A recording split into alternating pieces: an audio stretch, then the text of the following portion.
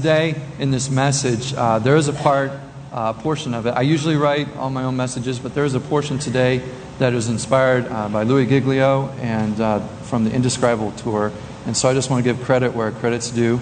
And also, if you want to know more about what you heard here today, you'll know where to look for that and find that. But anyway, today, experiencing God. How in the world does God want us to experience Him? You ever wonder that? I mean, He's God. He's the one who says, this is the way I want you to come to me. This is the way I want you to see me. He's the one who reveals Himself to us. And, certainly He has shown Himself as good, great, merciful, compassionate, powerful, and the source of love, authentic love. The Scripture is full of accounts that describe God and His attributes and His character. But there are two particular moments in Scripture where we're given a window into heaven, into the throne room of God, once with the prophet Isaiah and another time with the apostle John. And in these moments, in both instances, Isaiah and John both record that the inhabitants of heaven are calling out and singing these words, "Holy, holy, holy is the Lord Almighty." And Isaiah says that their voices shake the doorpost and the thresholds of the room that they're in. John records that they never stop saying these words, that they say them over and over and over. Holy, holy, holy is the Lord Almighty, who was and is to come. There are many other words that could be ascribed to God as praise to Him. There are throughout the Scriptures. You can look and find them. But there's something about this. The inhabitants of heaven could say, mighty, mighty, mighty, but they don't. They could say, loving, loving, loving, but they don't. And God seems to receive this repetitive phrase. He doesn't stop them and tell them, hey, move on to the second verse. I'm getting tired of this holy, holy, holy thing. He receives it, and He says, I'll take more. In a scene with the Israelites in the book of Leviticus, God tells the people, among those who approach me, I will show myself holy. In the sight of all the people, I will be honored. What is this thing called holiness? This thing that God likes people to recognize. What is it? Some of us, when we think of holy, we think of something pure, unpolluted, or maybe something sacred or connected to the divine. And although God is these things, when holy is used to describe God, it simply means set apart or different.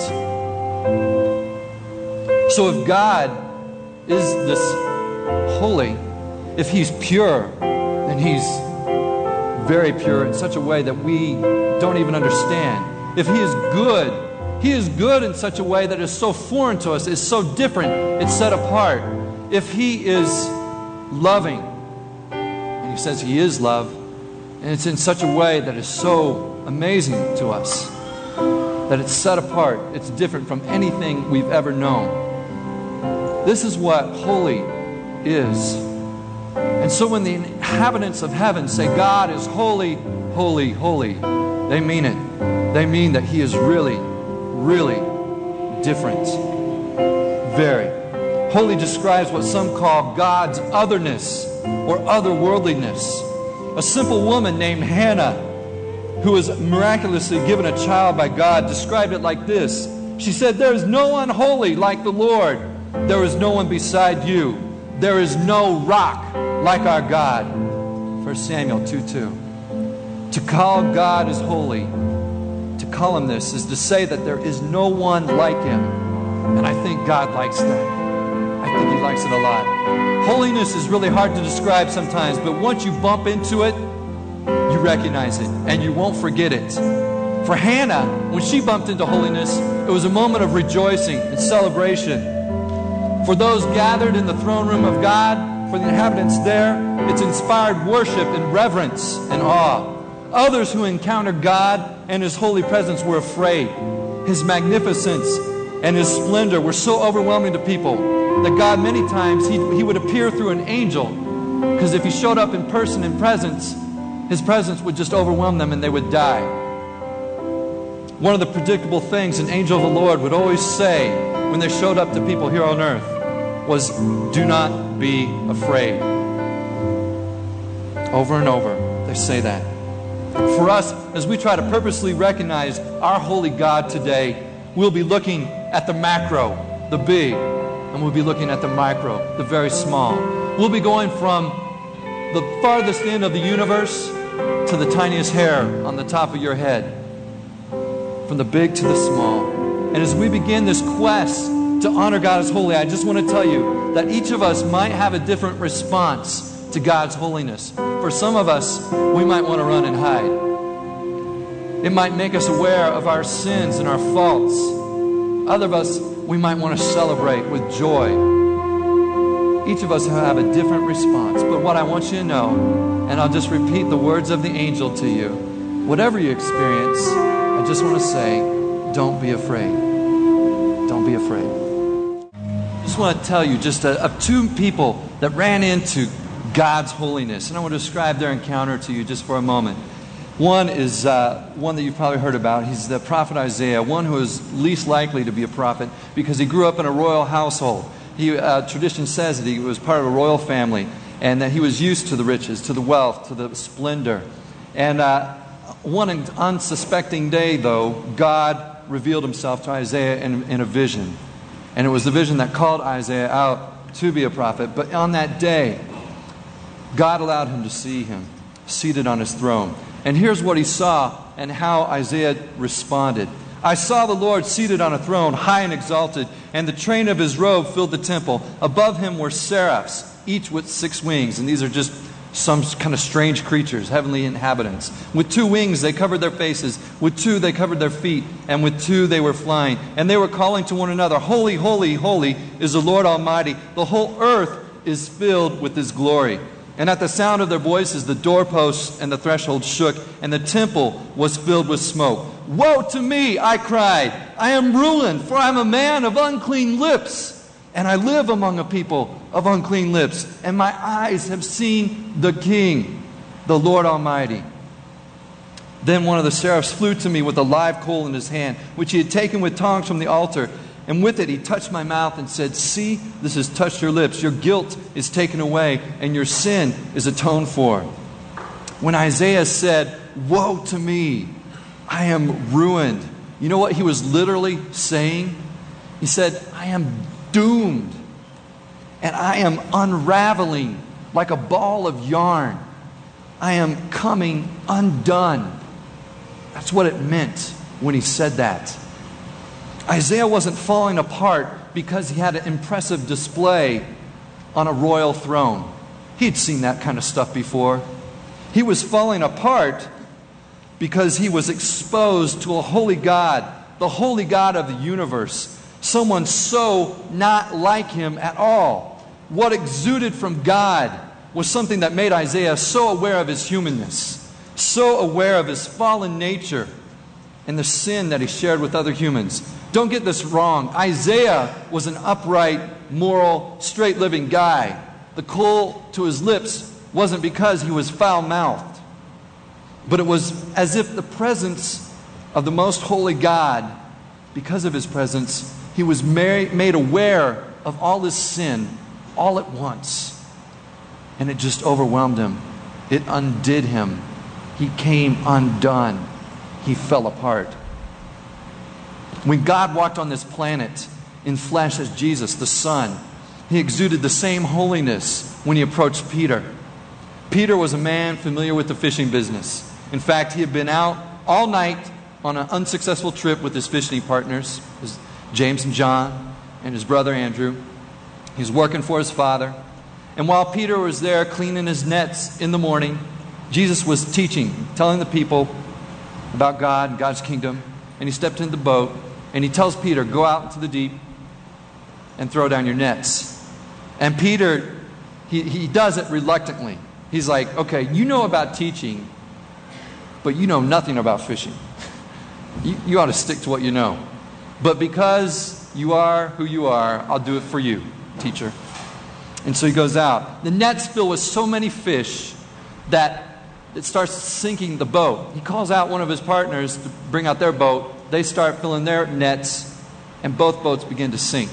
because they got so much fish. When they get to the shore, Peter falls down to Jesus' knees and he says, "Go away from me, Lord. I'm a sinful man."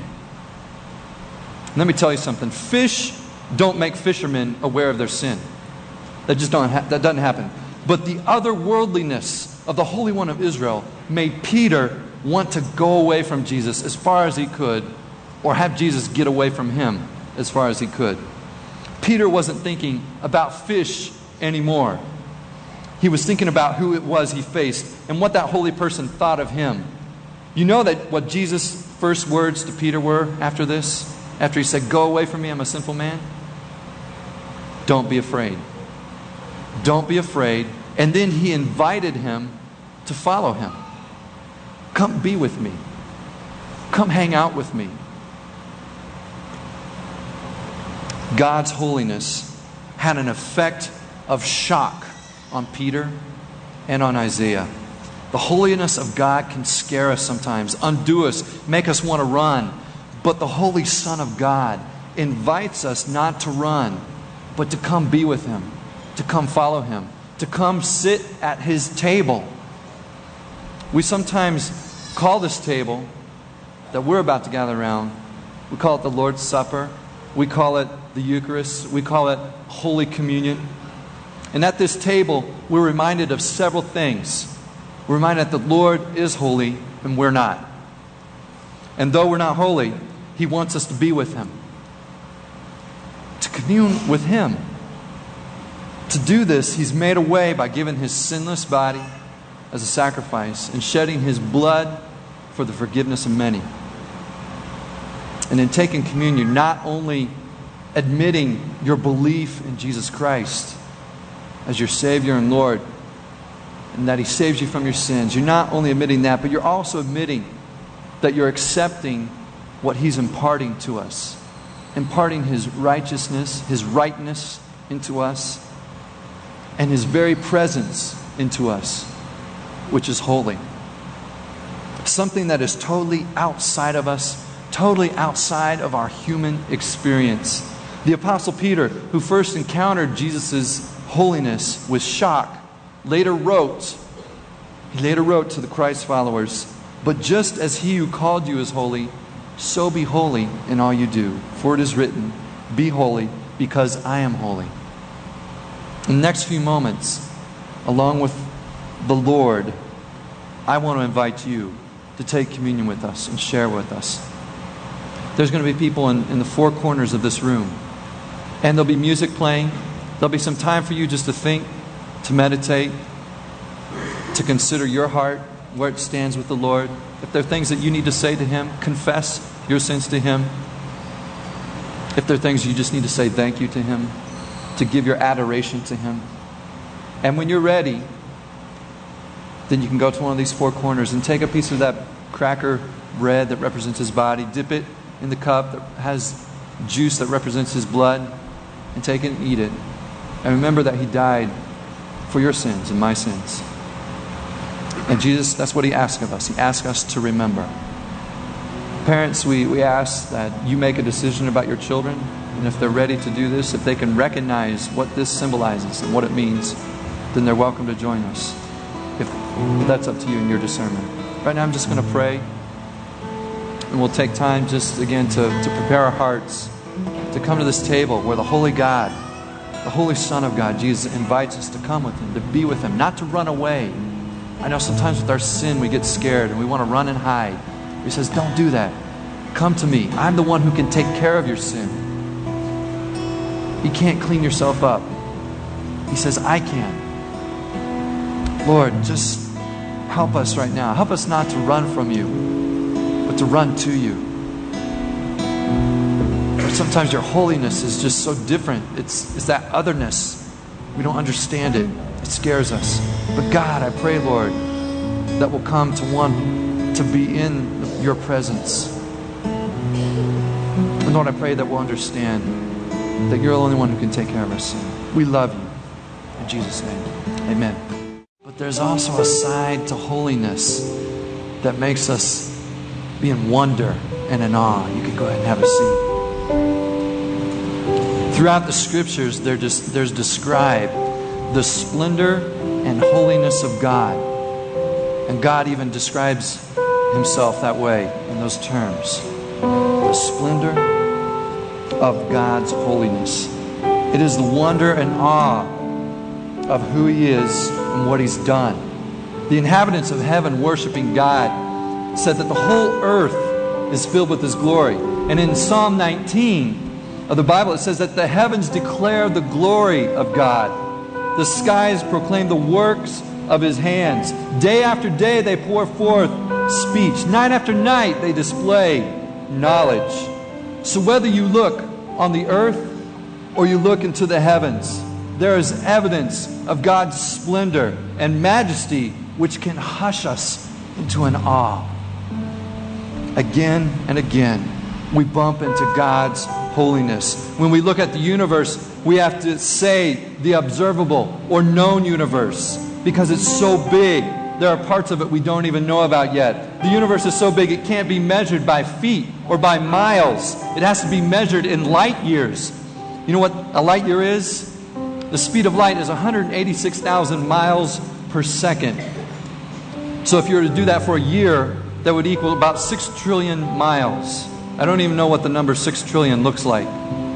The speed of light. That's the size of ruler that you have to use to measure the universe. Some scientists estimate that the known universe is 46 billion light years in every direction. It's amazing how big. That's 46 billion times 6 trillion. I'm trying to grasp that. It's hard for me. But because of this, scientists are really stumped about the size of the universe. They're stumped by it because if it's just habitation for you and me, because right now, the only known place in this universe that has life so far that we know of is this planet. And that stumps scientists because if the universe is that big, then it's just a little bit oversized for just you and me. It's just a little too big. But what if the primary purpose of the universe is just to display the splendor, the majesty, and glory, the holiness of the God who made it all? What if? Then it's just about the right size, isn't it? It is. In the next few moments, we want to look at the work of God's hands on the earth and in the heavens that are filled with his glory and reveal a God who is holy, holy, holy. All right, I'm sorry if we're blowing to pieces your idea of what holiness is. Go ahead and have a seat. I know that maybe sometimes we think holiness is being reverent and somber, but that's just a response to holiness. Okay? So don't get the two confused. Sometimes a response to holiness might be, yeah, yes. The earth that we live on is an amazing place. And that's because there's an amazing creator who made it. We live on a planet 93 million miles from the sun. Not even close to 1 light year. Where it takes 8 minutes, just 8 minutes, for the light from the sun to get to our planet, to the surface. Our planet is moving at 67,000 miles per hour around the sun. And while it's doing that, it's also spinning 1,000 miles per hour. Our planet is built with a gravitational pull that keeps us from spinning off the planet. And it's built in with the atmosphere that traps the sun rays and keeps us warm. If we were much closer in orbit to the sun, all the water of this planet would just boil away. If we were much further away, all the water would freeze. Our atmosphere is also made up of the right combination of gases so we can breathe, so we can be protected from radiation, and it burns up asteroids before they come and hit our planet. Our planet is an amazing place. But you know what? It's really just a very small place. A very small place. From our planet, you can see with the naked eye only about 8,000 stars. But with the aid of telescopes, like the Hubble telescope, which is in space, in which a lot of photographs that you've seen today are taken from, From that telescope, we know that there are billions of stars just in our own galaxy, the Milky Way. And this is our galaxy right here. It's really a composite of pictures, many pictures put together, and then they try to look at it from the outside because we can't get on the outside yet. Because from here, from this side of the Milky Way to this side of the Milky Way, it's 100,000 light years. And here's you are here. That's where our little solar system is. You can't even see it. We're so very tiny. If you were to start counting in just our galaxy alone, just starting one star for every second, just start counting, it would take you 2,500 years to count all the stars just in our galaxy. We haven't been outside the Milky Way to see these things. But from looking out, we see some amazing things. Scientists believe that our galaxy looks like something like this. And looking at some of the other galaxies outside our own, the Milky Way is just huge. And in thinking of it, it's really just a subdivision in the universe. And our solar system is just the cul-de-sac that we happen to live on. And another comparison would be if you were to say that our solar system was the size of a quarter, the Milky Way would be the size of the continent of North America. That's how big the Milky Way is and how small we are. Guys and gals, our galaxy, the Milky Way, even though it's huge, amazingly huge, we can't wrap our minds around it. It's just one of millions of galaxies in our universe. One of millions. God says in Isaiah 40, "To whom will you compare me? Or who is my equal, says the Holy One? Lift your eyes and look to the heavens. Who created all these? Who brings out the starry host one by one and calls them each by name? Because of his great power and mighty strength, not one of them is missing. He is not our size. He does not think like we think." He tells Isaiah later, "As the heavens are higher than the earth, so are my ways higher than your ways, my thoughts than your thoughts." He is huge. God is huge, and we are really quite small. I want to show you another picture. Within our Milky Way, it's the Pleiades. Pleiades constellation. It's 440 light years away. Not that far, really. God mentions this constellation to Job. And he says to Job, and he asks him, "Can you hold the Pleiades in your hands?" It's just a small thing. Just a small thing to God. Go out about 100,000 light years from our planet, and you'll see things like this. You'll see the Hourglass Nebula right here. What it is basically just a dying star. Or another one, the Helix Nebula, which some call the Eye of God.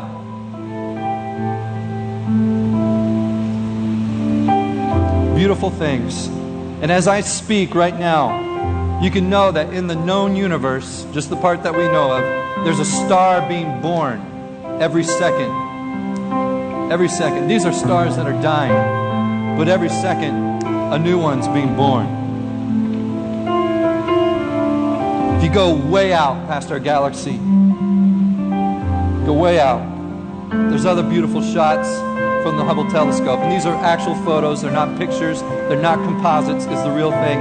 Go out about 28 million light years, and you'll see this. It's called the Sombrero Galaxy. And we're at such a place that we can see it just where it's tilted like that. It's actually just, again, hundreds of thousands of light years thick because of the distance and where we are. It looks very thin, like a sombrero hat.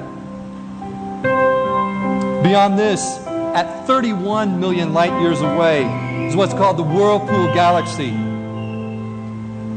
They call it a galaxy of grand design. In this galaxy, there are 300 to 500 billion stars. in just that one galaxy. The scriptures say that God doesn't have to measure with the ruler of a light year like we do. It says in Isaiah 40:12, it says he uses his hand to measure off the breadth of the universe. Yeah, Sombrero universe right there. Whirlpool galaxy, yeah, right there. Pretty amazing. One of the amazing things that they've shown us with the Hubble telescope is they've zoomed in right to the very center of the Whirlpool galaxy.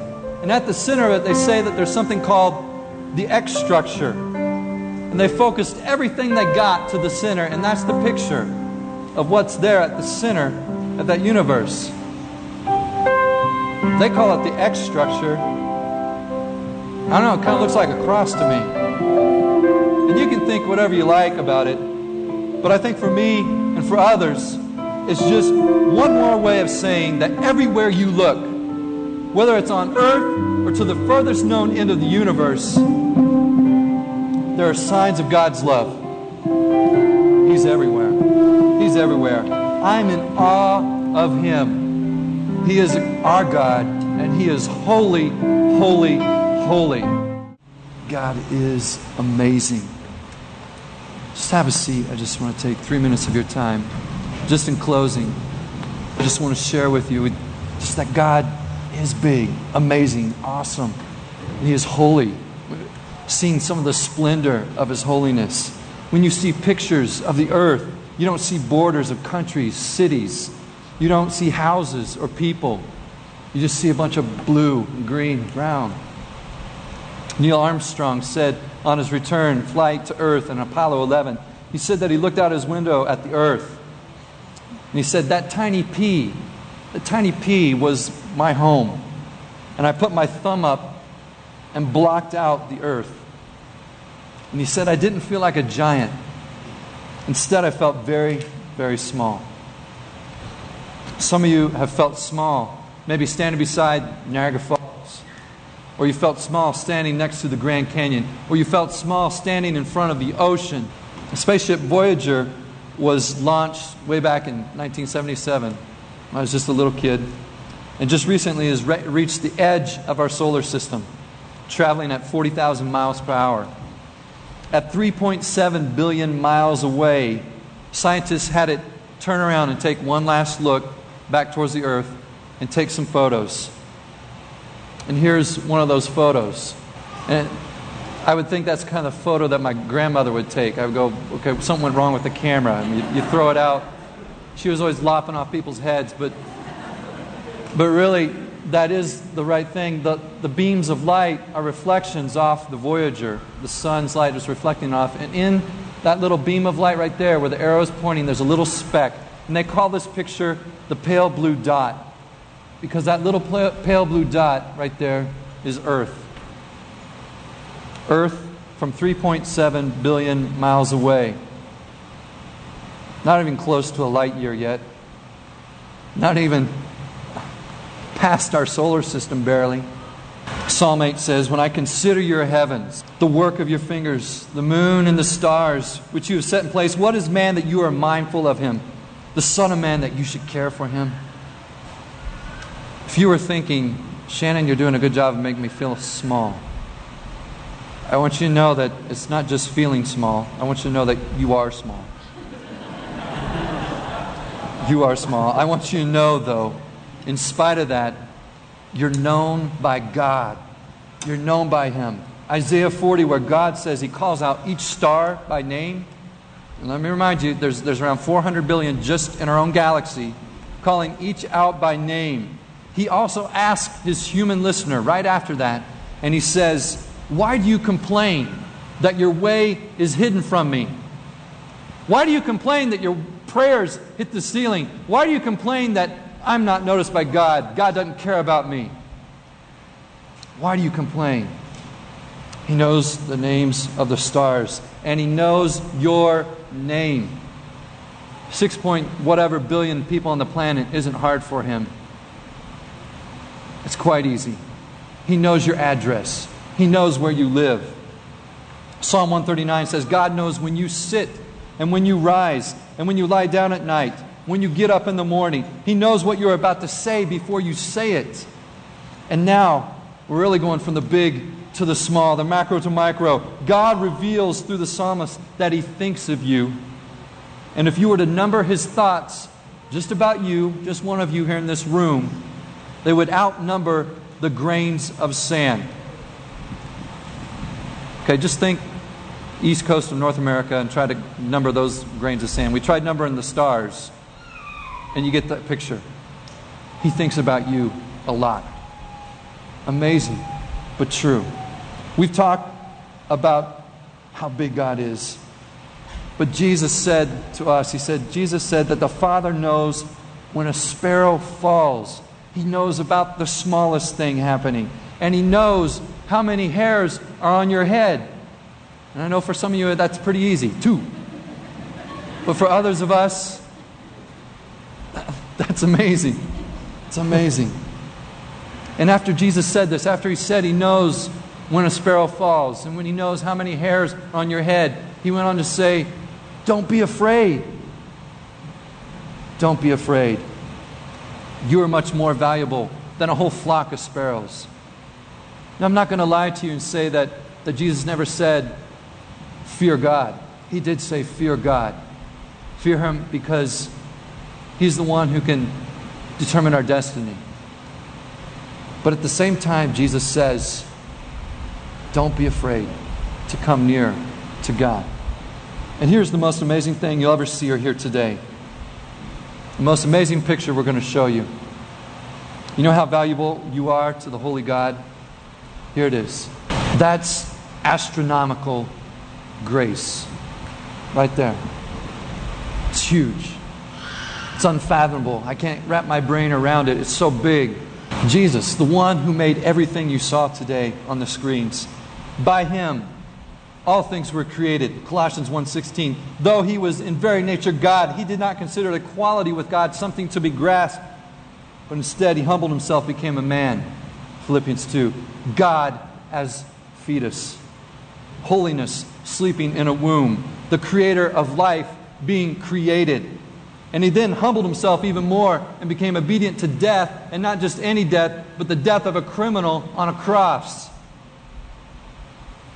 And He did it so that whatever guilt, shame, or sin that you drug in here today could be obliterated on that cross and be gone. There's no one like Him. He is holy, holy, holy. The Lord is compassionate and gracious, slow to anger, abounding in love. He will not always accuse, nor will He harbor His anger forever. He does not treat us as our sins deserve, or repay us according to our iniquities. For as high as the heavens are above the earth, so great is His love for those who fear Him. And again, we don't know how high that is. As far as we know, it's 46 billion light years away in every direction. But that's pretty high, His love for you and me and those who fear Him. And as far as the east from the west, so far has He removed our transgressions from us. Astronomical love and grace that puts us into awe. It is the splendor of His holiness. He is not like us. Stand with me now as we close. And I just want us to join in with the inhabitants of heaven. Because as far as we know, they're still saying that over and over. They're saying these words. And I want us to say it together. And they were calling to one another, holy, holy, holy is the Lord Almighty. The whole earth is full of His glory. And let us say the words that are saying now from Revelation. Holy, holy, holy is the Lord Almighty, who was and is to come.